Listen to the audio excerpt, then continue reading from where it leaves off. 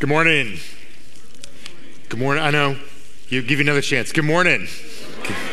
Well, this place has been alive with worship. Really, so look forward to just be with my Christian family week by week. And we're in this exciting series that reminds us that Jesus is walking among his church. That what we do here at CLC, it's not a human enterprise. It's not for us to manage. I used to have people ask me, did you ever take a course in seminary on how to run the church? And it's like, oh, I'm so glad that's not my job. That Jesus is walking among his churches. And sometimes we get a little intimidated by this book of Revelation because there's all these conspiracy theories that try to label different elements of the book of Revelation to what's going on now. And as soon as those books get published, they are outdated. I remember we got married in 1988, and as we were engaged, there was a book, 88 Reasons Jesus is Coming Back in 88. And I was praying against that book so hard. I wanted to get married.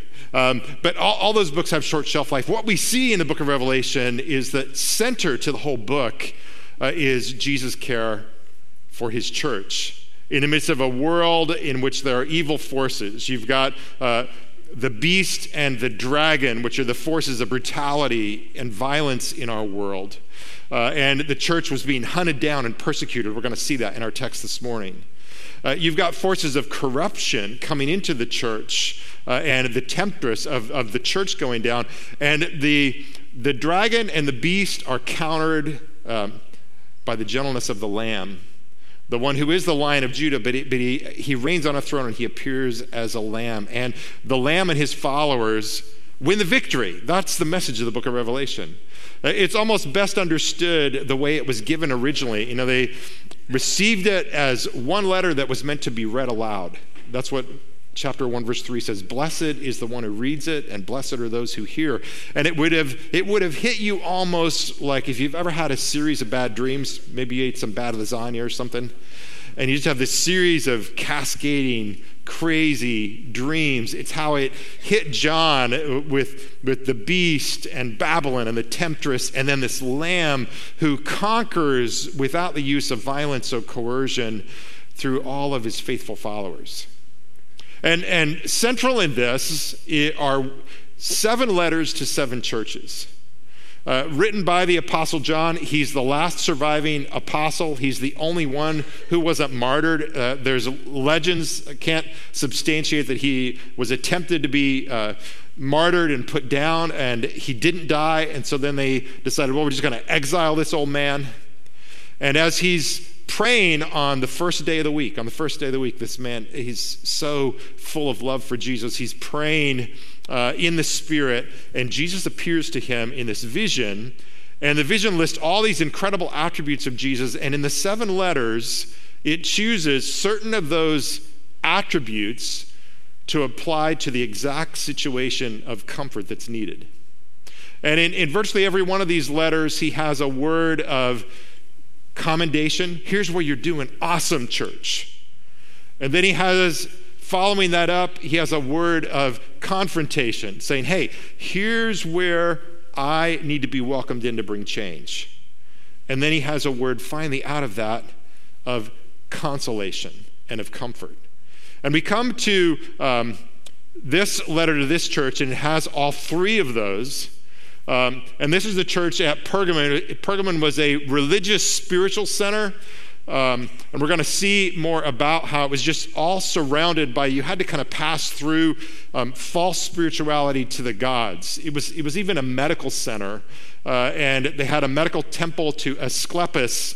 And Asclepius was a famous medical arts place in the ancient Near Eastern world. But to get healed, get this, to get healed, they often used snakes. And so if you had a malady, you had to, like take your shirt off and let snakes crawl all over your back. For some of you are like, man, well, if it didn't heal me, it would drive me crazy, right?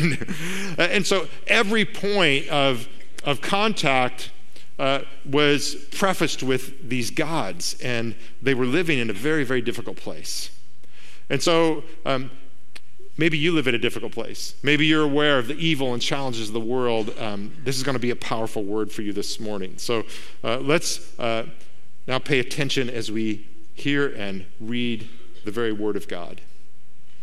He says, to the angel of the church in Pergamum, write, these are the words of him who has the sharp, two-edged sword. I know where you are living, where Satan's throne is.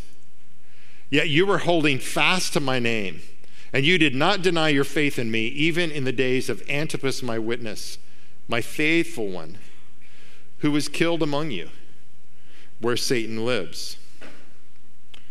But I have a few things against you. You have some there who hold to the teaching of Balaam, who taught Balak to put a stumbling block before the people of Israel so that they would eat food sacrificed to idols and practice fornication.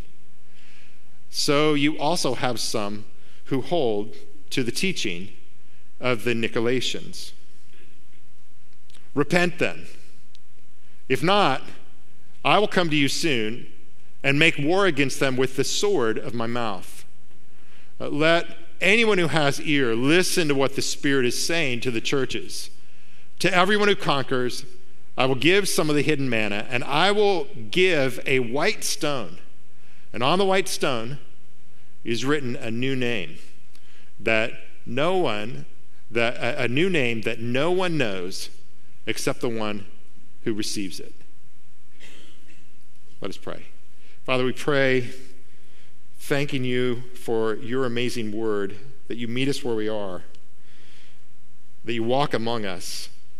And we pray that we might open our hearts and our minds and our ears to receive that particular word that you would speak to us.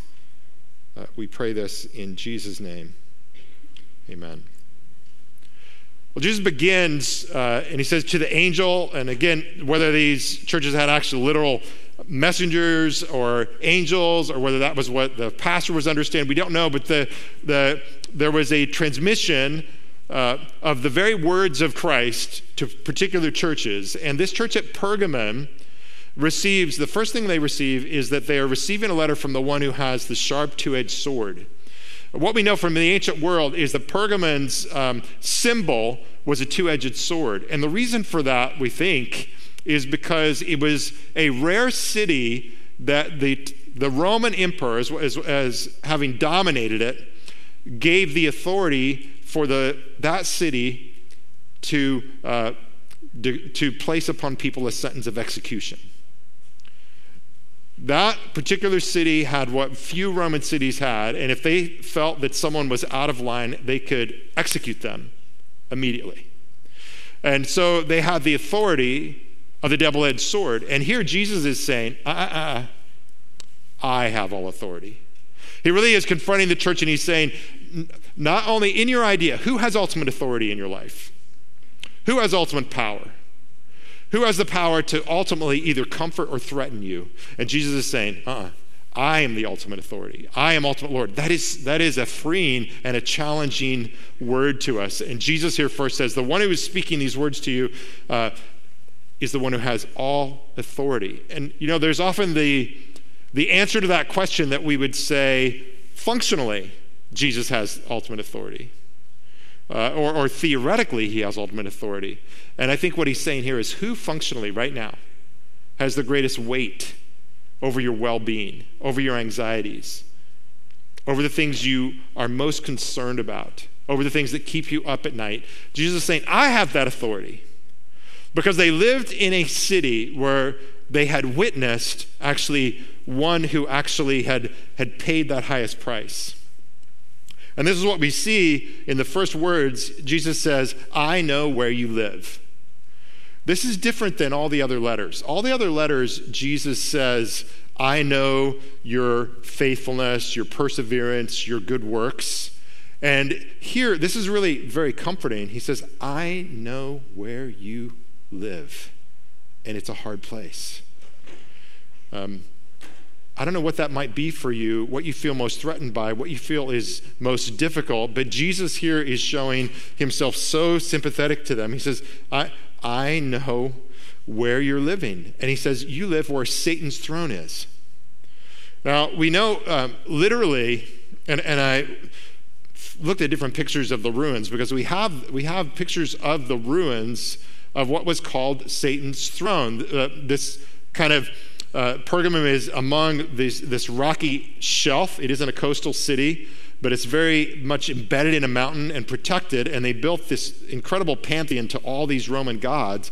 And they had this specific throne that was seen as the very throne of all the pagan gods.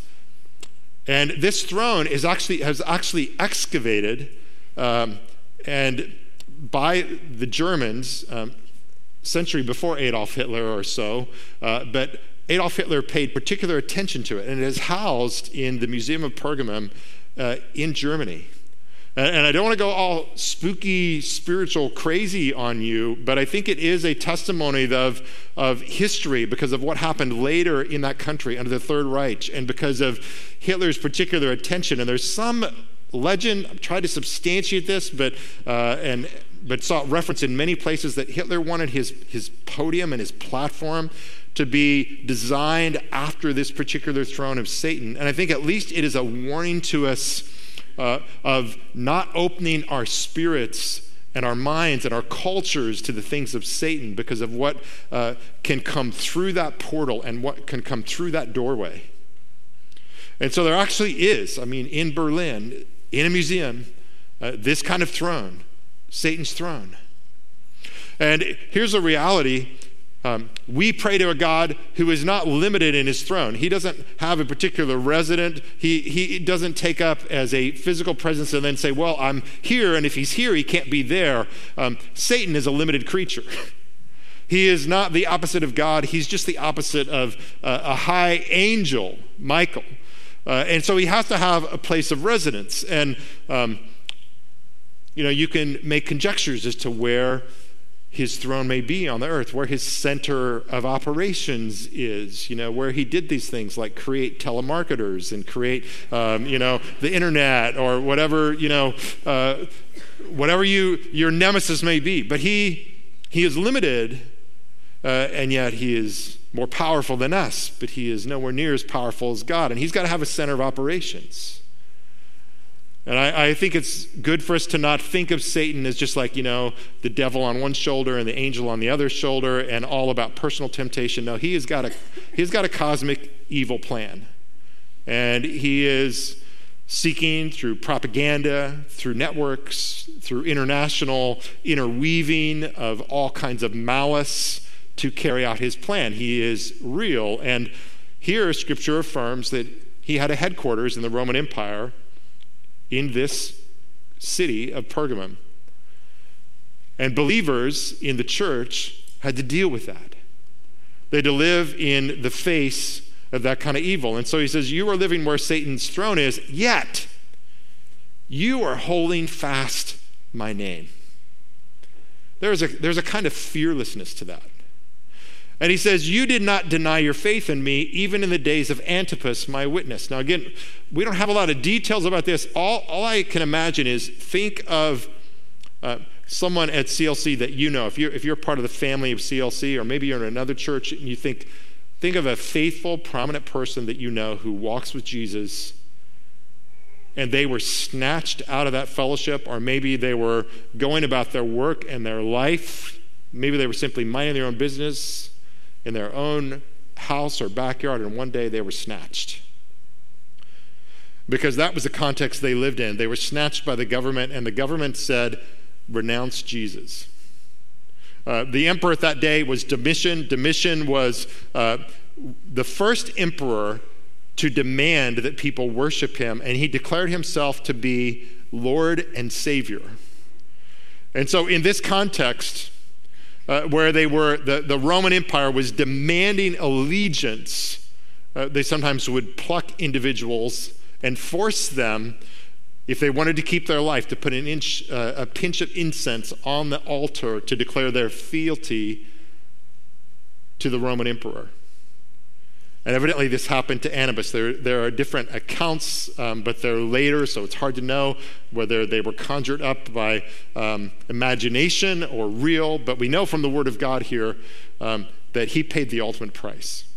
He was willing to be faithful unto death. He could not deny what he had actually seen. But imagine the impact of that. You're in a congregation, Christianity is being persecuted, so we don't have, steeples in a public building that says, come all. They're huddled in homes, huddled in secret places. And you know that one of the faithful, most loving, Jesus-shaped individuals had been snatched up and forced to pay the ultimate price. And then you have to step out the next day and live true to who Jesus is, step by step. That's why he says, you live where Satan lives. And I know you are holding fast. We know some years later in a Turkish city of Smyrna, there is a famous and very reliable account of the martyrdom of Polycarp. It happened through a different Roman emperor, but Polycarp was 86 years old, and the police were sent by the Roman emperor to tell him he must renounce his faith. And when the police came, Polycarp had word that they were coming, and this is how godly Polycarp dealt with the police. He basically prepared a banquet and a table, and he said, by the way, I thought you were coming, so I prepared a feast for you. And then he said, all I'm going to ask of you, I just want a little time to pray. And so he prayed aloud, publicly. He prayed for all of them. He prayed for their families. He prayed broadly for all these things. And as they carried him off to give him that ultimatum, you must declare your allegiance to the Roman emperor or you will be killed, they begged him. The chief police officer said, look, what would it hurt for you just a little pinch of incense, just to say that, you give a place of divine honor to the emperor. He says, just take that little oath and I will let you go. And when that didn't work, when Polycarp said, how can I blaspheme the king who saved me? They began to threaten him. They said, we have wild animals. We'll throw you to them unless you change your mind. And Polycarp said, call them in. Call them in, because we are not allowed to change from something better to something worse. He says, scorn the wild beast and I'll have you burned alive if you don't change your mind. And Polycarp said this, he says, you threaten with a fire that burns for a short time and is soon quenched. You don't know about the fire of the coming judgment and eternal punishment that awaits the wicked. Why are you now waiting? Just do what you will. And Polycarp radiated this courage and joy as he was being threatened. And the whole crowd then eventually gathered around him as they asked him to recant his faith in Jesus as the unique Lord. And as he refused, the mob began to turn against him, the mob of the crowd. Polycarp made a famous speech and a famous stand as he faced this intimidation. And he said this, 86 years have I served him, and he has done me no wrong. How can I turn against this God? And they threatened to bound him and burn him. And they said that those who witnessed saw a man who went out with anticipation and radiance and joy. He did not renounce his faith. And that is the mettle of what these Christians were born of. This happened some years later in Smyrna, but this was what they were facing. And Jesus says, I know that you are faithful in fighting the forces of the world outside of you. Tremendous commendation. I don't know that any one of us knows exactly how we would face that kind of hour, that kind of intimidation. But what I do know is that kind of intimidation is happening around the world. I was in South Asia in December, and I know many of you were praying for me and aware of that. I met individuals who faced the specter of a government that might as well hunt them down, evict them from their houses, they created whole masses of refugees that are pouring out of North India because police go in and say, renounce the faith. They throw their Bibles in rivers, and they force them out of their homes into homelessness. They evict them from their professions and occupations, unless they will renounce Jesus Christ as unique Lord. They don't mind if they say that he is a Lord. They don't mind if he says he is a God, but to say that he is God of God, very God of very God, the ultimate and only God and creator, that is what they cannot stand. And it is going on around our world today. And these Christians stood faithful. They were in the hottest part of the furnace, right where Satan lives. And that's what it makes all the more remarkable what Jesus confronts them with. He says, but I have a few things against you. They were faithfully standing against the threat of the world, but they were, and I think perhaps unaware that they were guilty of some compromise in that he says they had some there among their congregation, their fellowship, again, think huddled in a home, not a building like this, who were holding to the teaching of Balaam, and who were also, the next verse says, holding to the teaching of the Nicolaitans. These two teachings would have been very understood to them. Balaam means to have something else rule over you as Lord. Nicolaitans, which is the next verse, if you think of Nike, victory, of being conquered, and it was a foreign idea that basically allowed other things than the lordship of Jesus Christ to have dominion over your life and your body in particular. And there was a teaching that what you did with your body didn't really matter, and it was diverting what it looked like to follow Jesus. And so Jesus says, I have this against you. You are operating in the opposite direction of me. You are representing me in the wrong way. I think of this, I don't know if you've ever heard this kind of meme or game, but it says like, what would you have to post on the internet or text to maybe your spouse or your loved one to communicate, I am being held hostage by terrorists and I do not have my free will?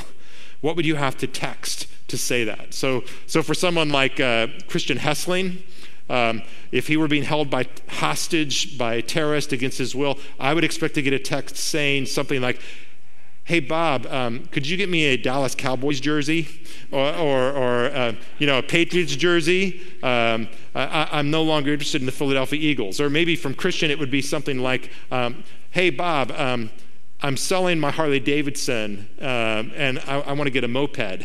Something like that, right?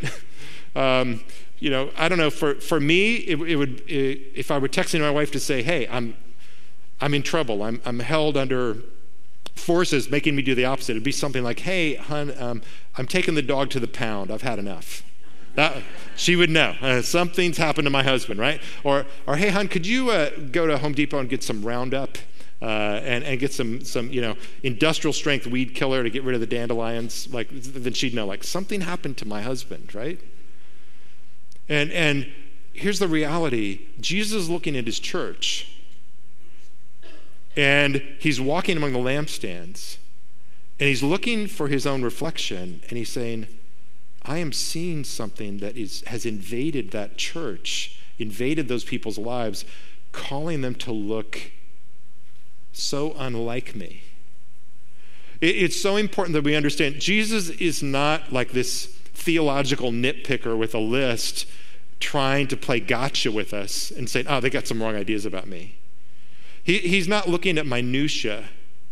He's looking at big things that actually are tripwires that are going to set us in motion to live in a way that is entirely opposite to him. So just as offensive as it would be for Christian, if I thought about having a picture of him like photo adapted, right, in a Dallas Cowboys jersey or Patriots jersey, or trashing his Harley Davidson, or me kicking my beloved dog who I love more than anybody ought to love another animal, right? It's just crazy, But to go the opposite direction is offensive because there is a more beautiful vision of you and me that Jesus has, and he wants to break our embrace of those things, and it starts with what we believe.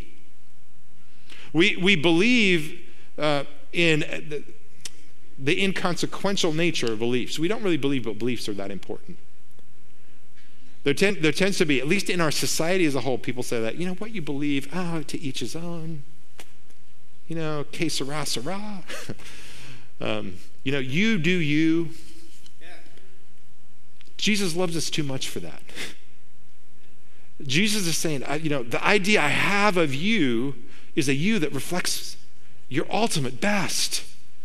And so like this is kind of tolerance, weak tolerance acting like it's love in the body. And Jesus is alerting them that they are allowing something into the body, into the congregation, that threatens its very essence. If you can imagine it this way, like imagine if you went into a really fine hospital, you're getting a procedure done, or a family member is getting a procedure done, and all of a sudden you smell cigarette smoke. And you realize like they have a smoking section, and actually the doctors and nurses come out.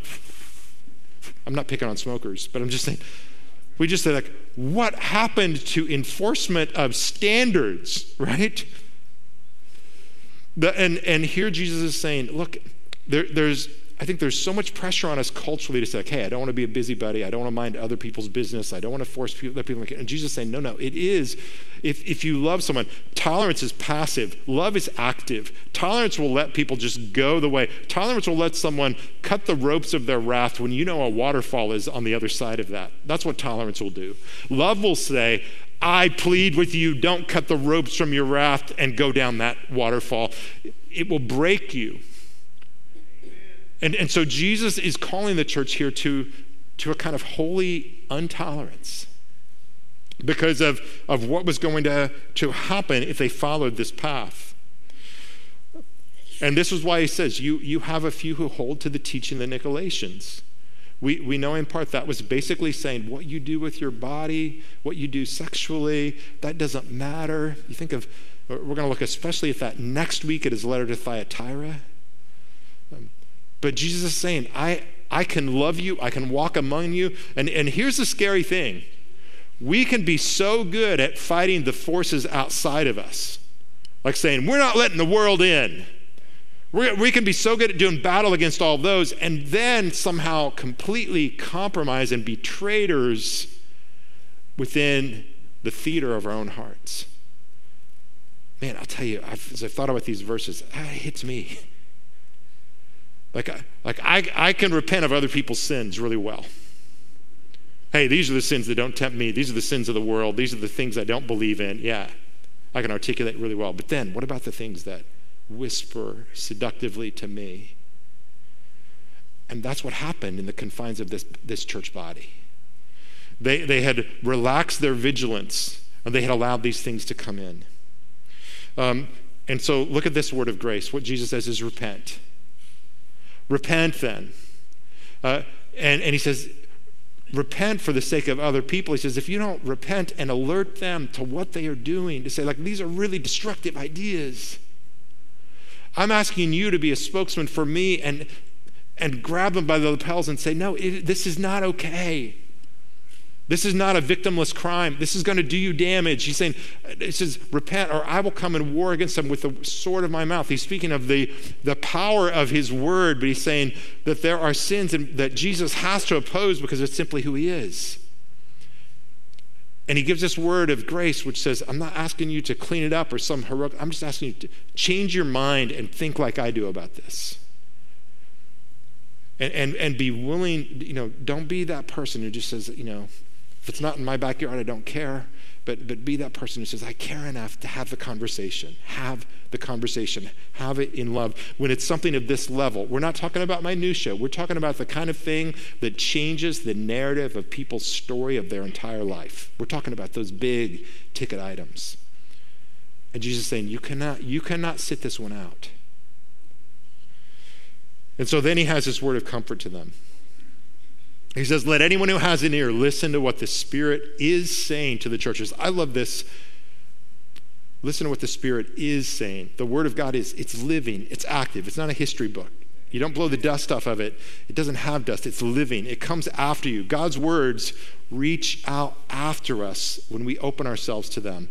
And here he says, to everyone who conquers. And here he's saying, to the one who overcomes what the world is saying to them and what the world is tempting us to be. He says, to everyone who conquers, I'm offering these. And there's three consolations here. And this is so personal. This may be one of the most exquisitely, personally encouraging sections in the entire Bible. It is the resurrected Christ speaking to a church congregation, but now he speaks in the singular. To individuals. He's speaking to singular individuals, to everyone, to every individual, to anyone who will open their eyes to his Spirit. And he says this, I have hidden manna to give you. Now, what is manna?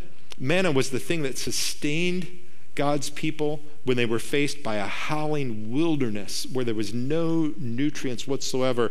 And it was that which came directly from heaven to feed God's people. And it was something that had to be received and gathered day by day. And it was the direct sustenance of God. And here he says, I will give you some of the hidden manna. I will give you what is a mysterious source of resilience. I will feed you. Does anybody here this morning feel like, I need resilience? I need reinforcement. I need something in my spirit that fortifies me. Jesus says, I have this, and I am ready in a personal way to be your waiter, to be the one who brings it to you, to give you some of the hidden manna in this intimate place of strengthening. And then he says, I will give that person a white stone. Now this again, I want you to see what we know, what you just know from just looking at this text without any interpretation at all, is this is a very intimate exchange. So he's got, a white stone. I don't know how big the white stone is. Got some white stones here. But here he's saying, I have a white stone to give. And, there's interpreters have found all kinds of interesting research about this. Some have said the white stone was a wealthy person's, admittance to a Colosseum event. So think like, hey man, this is your ticket to the most privileged concert or sporting event, whatever you love to say. This is what gets you in. This is admittance. Others pointed out that juries would give their votes by either issuing black stones or white stones. This is where the phrase, being blackballed, declared guilty. And Jesus here is saying, I will give you the stone of the not guilty verdict. I will give you the stone that you are justified, you are righteous. And note that he says it's not something we've earned, it's something that he gives to us. We don't merit it, we don't earn it, we don't deserve it. I will give you this white stone. And what he says next is, on this white stone is written a new name that no one knows except the one who receives it. That is such an intimate thing. It is speaking of Jesus knows the weight of our griefs. There are proverbs that say that no one else knows our griefs, but we know. We know how they impact us. We never can say to a person who's lost someone, you can say, I know exactly what you're going through, because we don't. But we do know someone who does, and his name is Jesus. He knows our griefs. He knows our hearts. He knows our hurts, our hang-ups. He knows where we beat ourselves up all the time. He knows the things that trigger us and defeat us. And he says, I'm coming, and I'm writing a name there. It's some kind of unique intimacy. He's offering us resilience in form of the hidden manna to strengthen us, but then he's offering us this intimacy and this beauty. The way love means something to us is not when people who don't know us love us, but it's when someone who really deeply knows us and sees us and says, I see everything about you and I adore you. I love you. This is the most powerful form of love. And Jesus is saying, I see you. I know you. I know all of your faults. I know your fickleness. I know your frailty. I know where you relapsed yesterday. I know every failure. And as you conquer through me, I have a white stone with your name and a particular dialogue that we have. I was talking to someone in this congregation who this has been a favorite verse of. And they were just telling me that these verses were a source of sustenance when they were walking through one of the greatest challenges that we could face. And they needed to pull aside in solitude, because here's the reality. We don't do Jesus and faith in life in a group ultimately. I'm not saying a group doesn't help us. I get to know him so much by the way you know him and you know him and you know him. But ultimately, when push comes to shove, when all of these things come against us in a way that we feel the heaviness of it, we have to know Jesus personally and directly.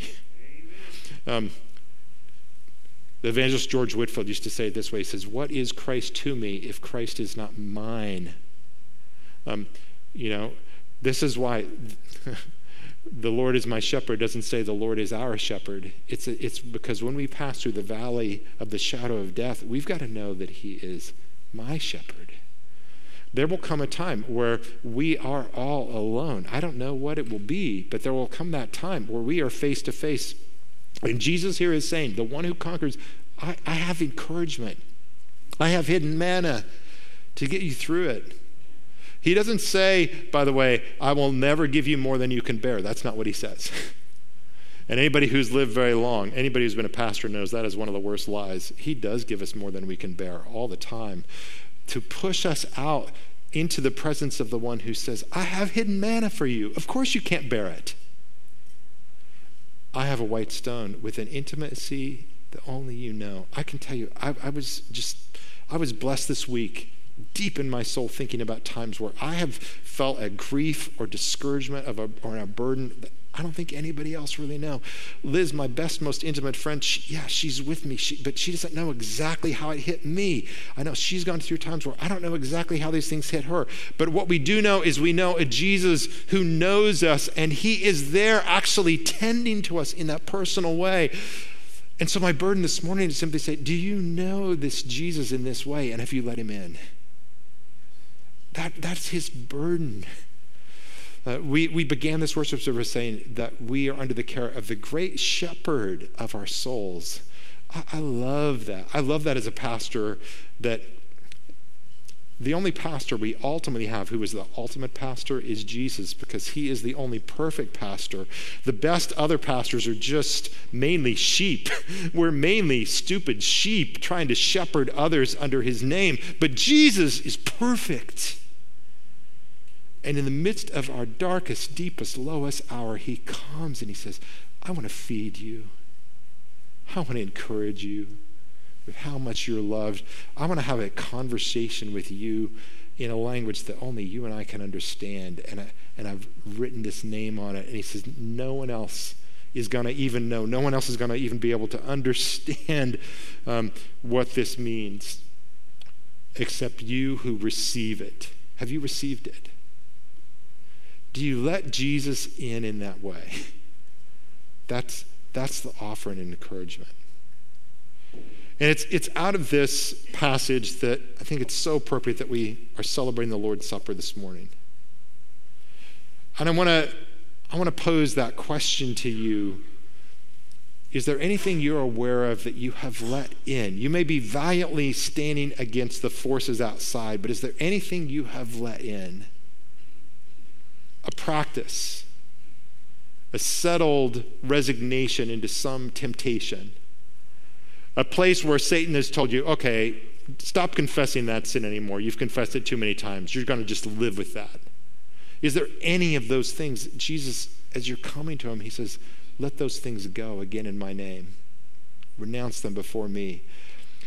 Is there any discouragement, any grief that you've not let Jesus in personally? This is the kind of sermon that, we come into the Lord's table. I want to just encourage you, if you feel that, I pray you feel that impulse to say, I want to get alone with Jesus today.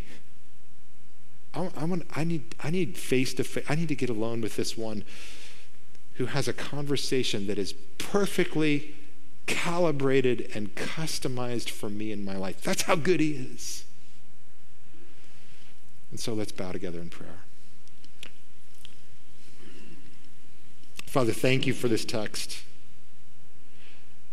Thank you for this being the God who you are.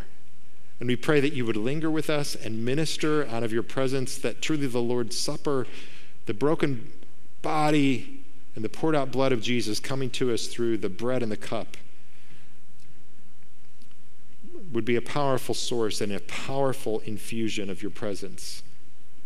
And that, Lord, you would just linger in this conversation with you. We pray in Jesus' name. And now I want to invite you to take the prayer of confession upon your lips and heart. This prayer of confession really flows out of this passage. And let's make this our prayer. I invite you to pray it. Our great God and Heavenly Father, We have sinned times without number and have been guilty of pride and unbelief and of neglect to seek you in our daily lives. Our sins and shortcomings present us with a list of accusations, but we thank you that they will not stand against us, for all have been laid on Christ. Deliver us from every evil habit, every interest of former sins, everything that dims the brightness of your grace in us, everything that prevents us taking delight in you. Amen. And our God promises if we confess our sins, he's faithful and just, not only to forgive us of our sins, but to cleanse us of all unrighteousness. And then I invite you, this really is the basis of being admitted to this table. It's humbly acknowledging our sin and placing our confidence in God. And I love this statement of these 12 articles of faith, but I think the most important word may be I believe in, because it shows this is your personal faith in God. And so I invite you, if you would stand and confess with me with the church around the world and down through the ages. Believer in the Lord Jesus Christ, what do you believe? I believe in God the Father Almighty, maker of heaven and earth, and in Jesus Christ, his only Son, our Lord, who was conceived by the Holy Spirit, born of the Virgin Mary, suffered under Pontius Pilate, was crucified, dead, and buried. He descended into hell. The third day he rose from the dead. He ascended into heaven and sits at the right hand of God the Father Almighty. From there he shall come to judge the living and the dead. I believe in the Holy Spirit, the Holy Catholic Church, the communion of saints, the forgiveness of sins, the resurrection of the body, and the life everlasting. Amen. Please be seated. It's on that basis that I welcome you to the Lord's table. It is his table. It is not the table of CLC. It is not the table of any local church. It is his table. And so if you live in humble reliance on Jesus as the Savior of your sins, if you confess the clear heart and mind faith in those articles of the Apostles' Creed, in that God, if that God is your God, then by all means come and receive the reinforcement of the God who loves you so exquisitely and beautifully. On the night he was betrayed, our Lord took the bread, and after giving thanks, he broke it and said, "This is my body, which is broken for you. Take and eat in remembrance of me." And in the same way, our Lord took the cup and he said, "This is the cup of the new covenant in my blood, shed for the forgiveness of the sins of many." I'll invite our servers if they would come forward now. And on this side, we practice intinction, the dipping of the bread in the cup. And on this side, there's separate bread and cup that is gluten-free. And come as you are led by the Spirit, face to face with our Lord.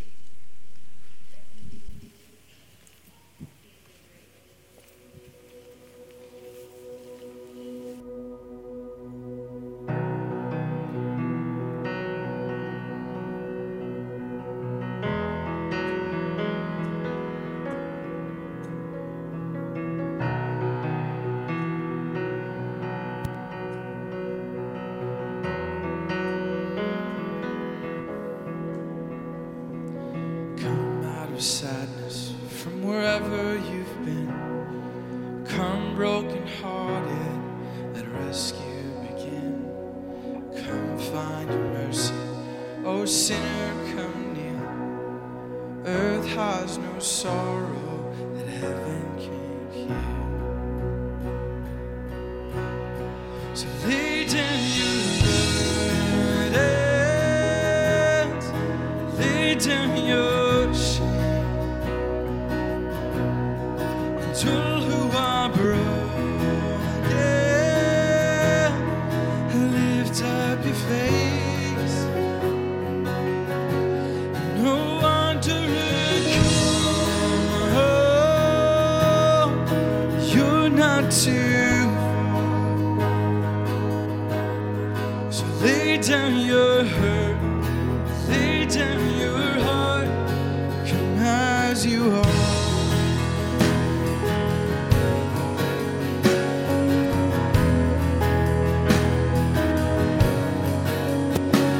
There's hope for the hopeless, and and all those who've strayed. Come sit at the table, come taste the grace. There's rest for the weary, a rest that endures. Earth has no sorrow that heaven can cure. To lay down your burdens, lay down your shame, and all who are broken, lift up your face.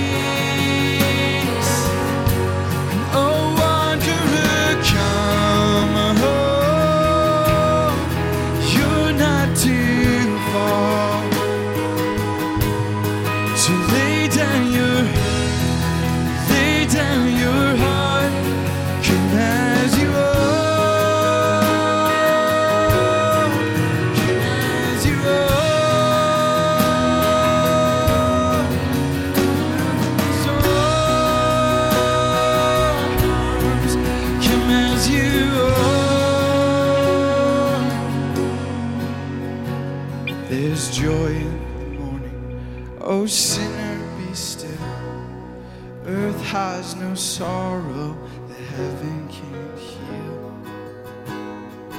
Earth has no sorrow that heaven can't heal. So lay down your burden, lay down your shame. And all who are broken, and lift up your faith. And oh, wanderer, come home. You're not too far. So lay down your hurt, lay down your heart. Come as you are. Come as you are. Come as you are. Come as you are.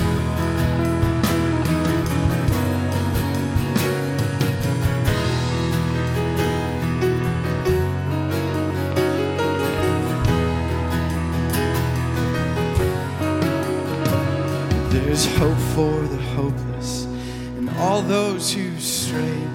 Come sit at the table, come taste the grace. There's rest for the weary, oh, a rest that endures. Earth has no sorrow that heaven can't cure. To lay down your burden, lay down your shame. And all who are broken,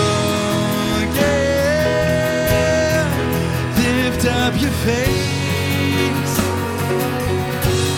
Oh, wanderer, come home. You're not too far. So lay down your hurt, lay down your heart. Come as you are. Come as you are. Fall in his arms. Come as you are. Sing this, church. There's joy for the morning. Oh, sinner, be still. Earth has no sorrow that heaven can't heal.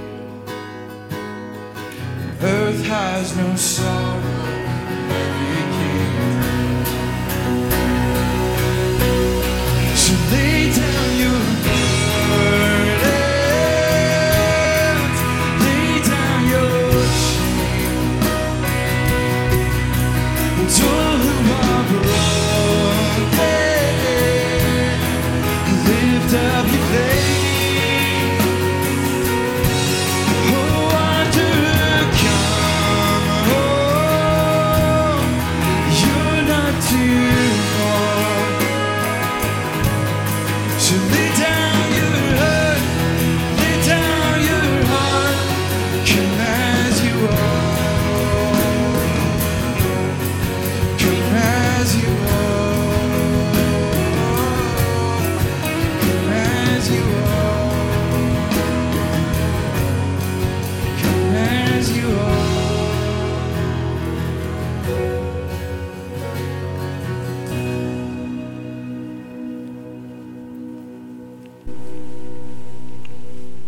What a great Savior we have. How awesome is he? Lift up your hearts to him. Now may the grace of our Lord Jesus Christ, the love of God the Father, and the fellowship and communion of his Holy Spirit be with you all. Amen. Amen.